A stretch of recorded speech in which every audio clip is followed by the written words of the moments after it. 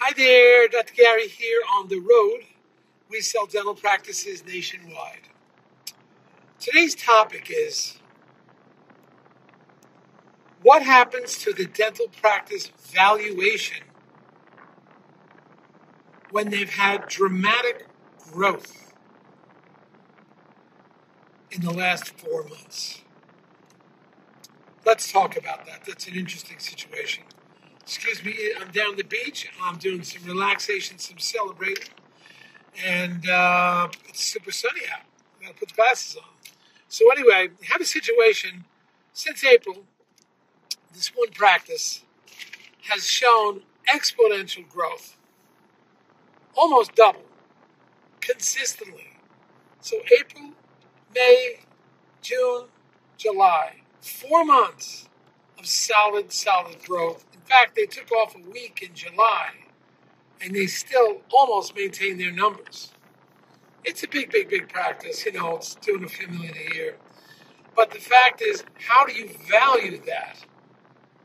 Because the doctor feels, look, we're doing almost 50% better since April.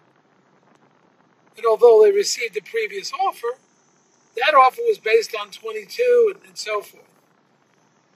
The short answer is you got to monitor the numbers. You got to get the new profit and losses. You got to go back 12 months to see a trend.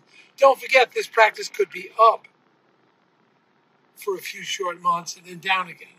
So before we get into this whole thing, let's talk about who we are. We've now been doing the dental practice brokerage for 13 years. We have 10 employees, and we are, at this point, in multiple states. We're available to you 363 days a year. We take off Christmas and Easter. Please give us a call. Our phone number is 201-663-0935. And our website is dentalpracticeguide.com or nationwidedentalpracticebrokers.com. Just please give us a call. We're here to help you. All the information you're about to hear is for entertainment purposes. It's not legal or business advice.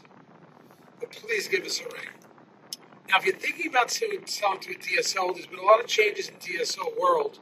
Consolidation, many are not buying. We can help you and guide you. We're not involved with them as far as we just recommend them. But when we do recommend them, our commission is paid. So on a DSO sale, based on criteria, there's no commission to the seller. And when you work with us, we get you the legal fees reimbursed upon successful closing based on certain criteria. So anyway, what do you do with this practice?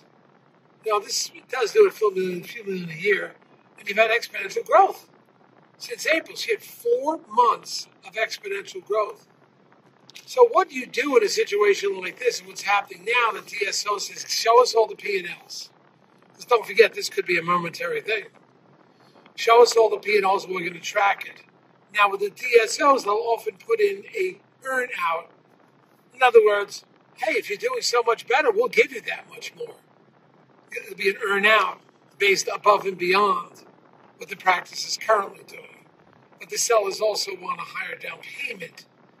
But there isn't enough time on this deal at this point. There's not enough time to, that is record. You only had 4 months of exponential growth. So it's probably going to be a combination. Now, if we start going to contract and so forth, each month they're going to be monitoring closely what's happening with these deals. Very, very closely they'll be monitoring. So that will happen in this situation. They're going to be compensated. Now, the DSO, as they say, will most likely want to do this as an earn out. In other words, you're going to get your increased money if you produce it. If sellers are like, well, we're already doing great. Why should we be penalized on the down payment? Why can't we get a higher down payment? Well, the answer is you look back to 12 months, just as you've done well these 4 months, but also what happened in the previous 8 months before that.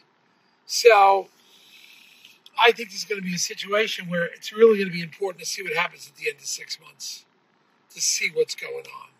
they may hold off on the valuation or the sale for another 2 months to see if it's consistent. Sometimes things slow down, people go away. Let's see what happens. But that's sort of the thinking here. But the group is excited about it too. They may risk and reach out now a little bit more, put up a higher down payment. But you've got to win them over, and you've got to convince them, the sellers, that they're going to get that money on an earn-out. Because don't forget, a seller thinks they're only going to see the money once if the company falls apart. It's happened. There is a DSO now that's having big trouble, really big trouble, and they're not doing well. The stock has gone on to zero. That doesn't happen that often. But usually when it does, it wasn't a well-run company. And that's what I'm finding. The company just was not well-run. And that's why this one in particular company is having trouble. I know for a fact one of the DSOs just didn't know what they were doing, and that's why they're having trouble. Anyway, so that's sort of just an answer for you of how you handle something like that. It's constant maintenance, it's P&Ls, constant monitoring. It depends how much risk the company wants to take. Or they may just wait, the sellers just wait a few more months and see what happens. But then you wait, interest rates go up, so everything changes with that. So waiting is not always the answer. Look what happened with COVID. You waited, then all of a sudden COVID happened, the pandemic. So that's not always the answer either. So let's see what happens. This will be interesting. Remember to hit the subscribe button. You'll get everything updated. Okay? Thank you for listening. Great talking to you. Bye.